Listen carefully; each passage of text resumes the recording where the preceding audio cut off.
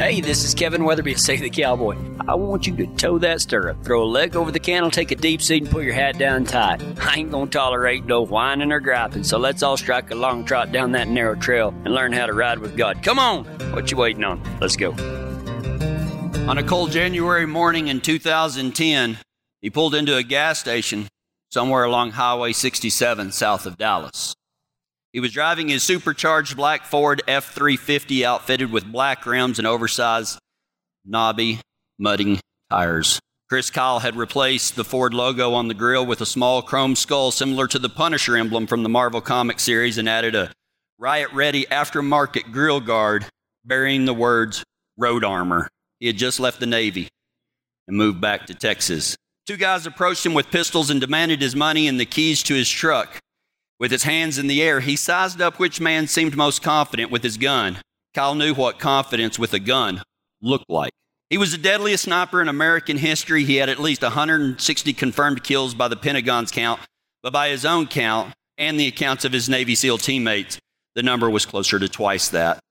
In his 4 tours of duty in Iraq, Kyle earned 2 Silver Stars and 5 Bronze Stars with valor. He survived 6 IED attacks, 3 gunshot wounds, 2 helicopter crashes, and more surgeries than he could remember.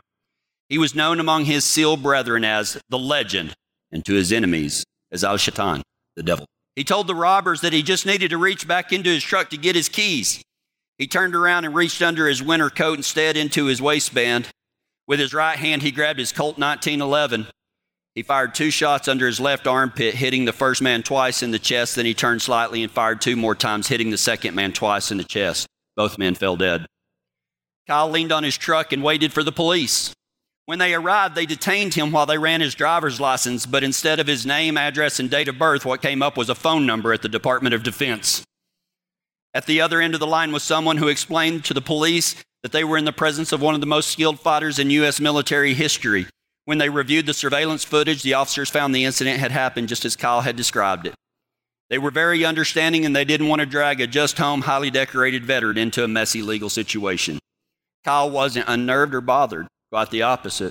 He'd been feeling depressed since he left the service, struggling to adjust to civilian life. This was an exciting reminder of the action that he missed. That night, talking on the phone to his wife, Taya, who was in the process of moving with their kids from California. He was a good husband. He asked her how her day was. The way some people tell it, he got caught up in their conversation, and only right before they hung up did he remember his big news of the day. Oh yeah, I had to shoot 2 guys that tried to steal my truck today. A brief description of the incident appeared in fellow SEAL Marcus Luttrell's 2012 book, A Navy SEAL at War, but it did not appear in Kyle's own bestseller, American Sniper. And there are mentions of it in various forums deep in the corners of the internet. Before Kyle's murder at the hands of a fellow veteran in February, I asked him about the story during an interview in his office last year as part of what was supposed to be an extended in-depth magazine story about his service and how hard he worked to adjust back to this world, to become the great husband, father, and Christian that he'd always wanted to be. Today we finish up our Top Hand University with 4 qualities that top hands must have. We will learn of the 4 qualities from one of the greatest American top hands to ever walk this land. The 4 qualities come from Dr. Dace Clifton, and excerpts about Chris Kyle come from an ebook entitled The Life and Legend of Chris Kyle by Michael J. Mooney. What makes a top hand? Is it a special skill set, or is it available to ordinary people? Is it something learned or something gifted by the Almighty? How do we know if we ever reach it? Without further ado, let's see what we can learn about how to be a top hand. Chris Kyle was the son of a church deacon and a Sunday school teacher. His father's job at Southwestern Bell had the family moving a lot, so he was born in Odessa, Texas, but he told people he grew up all over Texas. About the same time he was learning to read, he learned to love guns. He liked to hunt with his father and brother. For his birthday parties, he wanted to have BB gun wars. He perched on the roof of his parents' house waiting for his friends to dart across the yard. He wasn't a great shot back then, but at least one friend is still walking around with one of Kyle's BBs in his hand. In high school in Midlothian, he played football and baseball. He showed cows through the FFA. He and his buddies cruised for girls in nearby Waxahachie. He also liked to fight. His father warned him never to start a fight, and Kyle said he lived by that code most of the time. He found that if If he was sticking up for his friends or for kids who couldn't defend themselves, he got to fight and he got to be the good guy at the same time. Once he felt like he was standing up for something right, he would never, ever back down. Kyle breezed through the Navy's basic training. He only made it through BUDS, basic underwater demolition, SEAL training, by way of sheer resolve. He told stories about lying there on the beach, his arms linked with his friends, their heads hovering above the frigid rising tide. He knew if he got up and rang the bell, if he quit, he could get hot coffee and a donut. The uncontrollable shivering, they call it jackhammering, lasted for hours, but he never wanted to stop. He joked that he was just lazy, that if the bell had only been a little closer, maybe his entire life would have been different. But the truth is, nothing could have kept him from his dream. He had more willpower than anyone I've ever met, Taya says. If he cared about something, he just wouldn't ever quit. You can fail at something. You can't fail at something if you just never quit. Taya met Kyle in a bar in San Diego just after he finished BUDS. When she asked what he did, she suspected from the muscles and the swagger that he was in the military. He told her he drove an ice cream truck. She figured he'd be arrogant, but was surprised to find him idealistic instead. But she was still skeptical. Taya's sister had divorced a guy who was trying to become a SEAL, and she'd specifically said she could never marry someone like that. Top hand quality number one. If you want to be a top hand, this is one of the absolute musts, and I'm not saying that just for simplicity's sake, I've done them 1, 2, 3, 4, but they're more like 1, 1, 1, and 1. You can't have just in a sequential order because they're all encompassing. And the first top hand quality that we will talk about, not in order of importance, is that a top hand is always, always humble. They don't feel the need to brag or feel the need to bestow titles for themselves. Pride and arrogance are liabilities to a top hand. They don't seek validation from the crowd or feel the need to impress a stranger. In James chapter 4, verse 6, the Bible talks in length about humility. James chapter 4, verse 6 says, God opposes the proud, but gives grace to the humble. And again in Philippians 2, 5 through 8, the Bible says, you must have the same attitude that Christ Jesus had. Though he was God, he did not think of equality with God as something to cling to. Instead, he gave up his divine privileges. He took the humble position of a slave and was born as a human being. When he appeared in human form, he humbled himself in obedience to God and died a criminal's death on a cross. Why? For you and me. One of the greatest acts of humility that I find in the Bible is they've come to arrest Jesus, and he says, do not think that at once, I love that, at once. Do not think that at once I can call upon my Father in heaven and he will give me 12 legions of angels. You know, it only took one angel to wipe out an Assyrian army. It only took one angel. What's like 12 legions of angels? That's like 5,000 angels. If Jesus wasn't humble, he would have gave up on us a long time ago. With a word, for he was the word of God, he could have wiped us all out. But instead of doing what he pleased, he did what his Father pleased. And that was to be the Savior of all mankind, which meant paying the price for you and me, of paying our death on the cross. For the wages of sin is death, and he who knew no sin became sin for us, that we might become the righteousness of God through Christ Jesus. Do we know how to put others before ourselves? Being humble does not mean that we think less of ourselves. It just means that we think of ourselves less, putting God before everything else, putting our neighbor before ourselves. Just like Ty talked about him and Brett, and even Mitch and Todd yesterday, man, you know, when something needs to be done, they didn't think about their own personal need for a day off. They just went and did it. They just went and did it. That's what humility is. That's what top hands do. The way he saw it, the most difficult thing he ever did was getting out of the Navy. I left knowing these guys who replaced me, he said. If he dies or if he messes up and other people die, that's on me. You really feel like you're letting down these guys you've gone through hell with. The hardest part, missing my boys, missing being around them in the action. That's your whole life, every day for years. I hate to say it, but when you're back and you're just walking around a mall or something, you feel like a sissy. It nagged at him. You hear someone whining about something at a stoplight, and it's like, man, 3 weeks ago I was getting shot at, and you're complaining about, I don't even care what. There was also the struggle to readjust to his family life. When I got out, I realized I barely knew my kids, he said. I barely knew my wife. In the 3 years before I got out, I spent a total of 6 months at home. It's hard to go from God, country, family to God, family, country. If you want to be a top hand, the second quality, according to Dr. Dace Clifton, is to be accustomed to great sacrifice. To be accustomed to great sacrifice. What separates top hands from others is the price that they are willing to pay. They train for long hours, endure great difficulties as well as pain.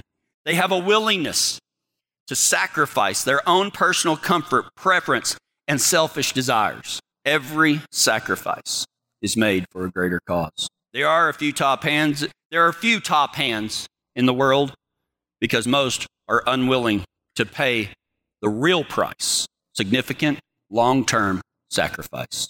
It's not a one-time price to pay. They are ongoing and go well beyond some initial period of training. The price is high to be a top hand. It's not a sacrificial moment or two, but a sacrificial lifestyle.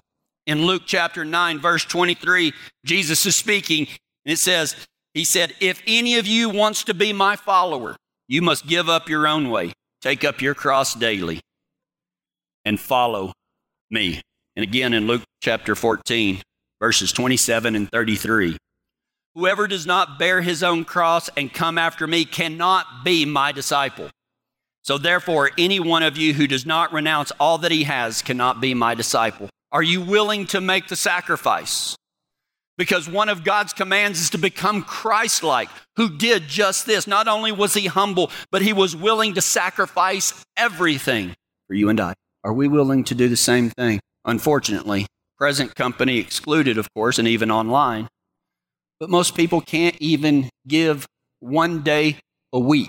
Most people can't even give 1 day a week to set aside everything else, to let God take care of the cattle on 1,000 hills for a morning while we go and join for the sole and express purpose of worshiping him together. There is not one idea in the New Testament that does not include you and I being a part of an ecclesia. Not necessarily a church organization, but the body of Christ. And unfortunately, I think that a lot of so-called Christians think that Christianity is going to church on Sunday. I say it's the first step. The second step is living every single day. The third step is studying his word. The fourth step is applying that word to help our fellow man, to help our neighbors, to be the men and women that God has called us to be. And we cannot do that. You will not do that without sacrifice. Without sacrifice. Chris Kyle didn't fit the stereotypes of the sullen lone wolf sniper. In many ways, he was far from the model serviceman. He was seldom seen in anything remotely resembling a military uniform. His teammates remember him painting the Punisher skull on his body armor, helmets, and even his guns. He also cut the sleeves off of his shirt. That's a great way to find a wife, by the way. That's right.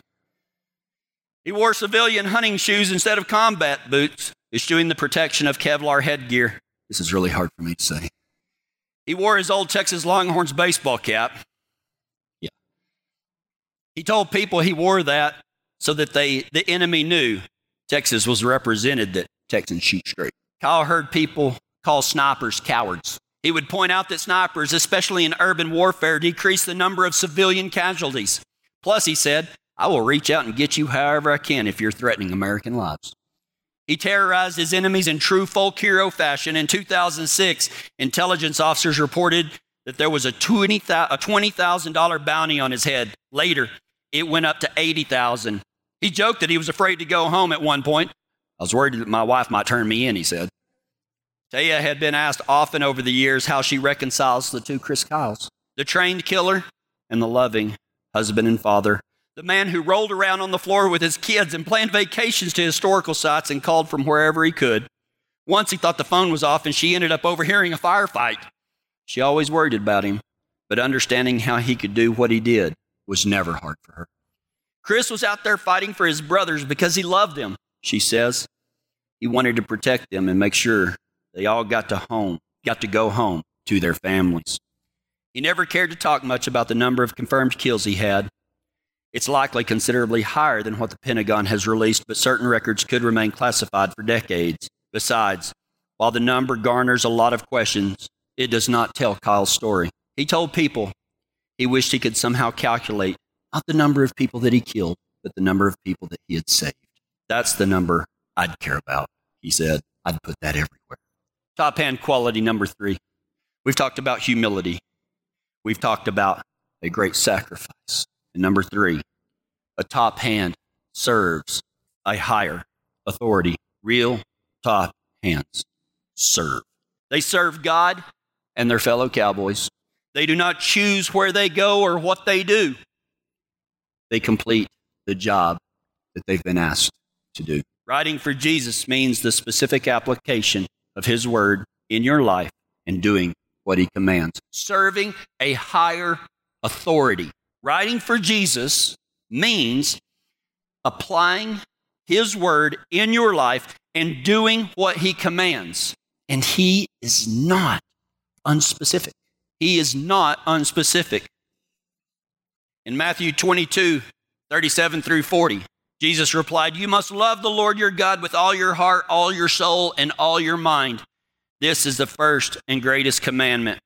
A second is equally important. Love your neighbor as yourself. The entire law and all the demands of the prophets are based on these 2 commandments." And again in Matthew 28, 18 through 20, he is not unspecific. And Jesus came and said to them, "All authority in heaven and on earth has been given to me. Go therefore and make disciples of all men and all nations, baptizing them in the name of the Father and the Son and the Holy Spirit, teaching them to observe all that I have commanded you. And behold, I am with you always to the end of every age."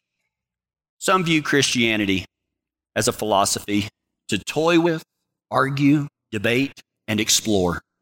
I'm not against apologetics or defending our faith. These things are vital. However, Christianity is not a choose-your-own-adventure faith. Do not be deceived. Jesus has a real mission that he wants accomplished in this world. His agenda is making disciples for the kingdom of God. When a church or denomination drifts from the commands of Christ to love God, love others, and make disciples, their impact is weakened. How do you know what you're supposed to do, though? How do you know what you're supposed to do? I don't know how else to say this, okay? I don't know how else to say this. And I'm not thinking of a single person whenever I say this. But in cowboy ministry, I talk to hundreds of people that are struggling with this very question. What am I supposed to do? Most of them want to start a horse ministry. And I'm not saying that that's a bad idea, but here's what I have learned. What are you supposed to do? Well, I think that what you're supposed to do is be ready, because God's will for your life will not come from your own ideas. If you would have asked me a dozen years ago, or if you would have told me, if somebody would have walked up to me and said, "Hey, Kevin, I've got a word from the Lord." Like, all right, what is it? You're going to be a preacher. I'd have laughed in his face. What I do today was never my idea. Coming to Kiowa, Colorado, I lived on the family ranch. I was 3rd generation on the family ranch, raising my kids on the family ranch, and I wanted to be there until the day I died, but God had other plans. He came up and he said, "You remember whenever you told me that you don't know what I could do with a sorry cowboy like you, but if I would have you, that you would go where I wanted you to go, you'd do what I wanted you to do, you'd say what I wanted you to say, and you'd be who I wanted you to be. Did you mean that?" And I said, "Yes, sir."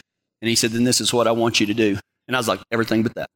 No, I mean, that that's only half in jest. Because you see, that's what I wanted. That was going to be my ministry.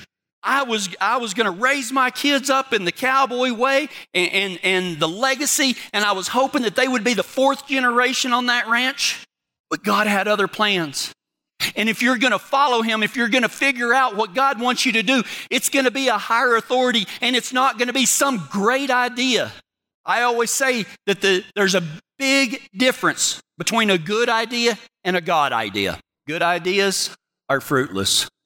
God ideas will never fail. Somebody sent me a message just the other day, and she said, how did you know that God was calling you to move to Kiowa?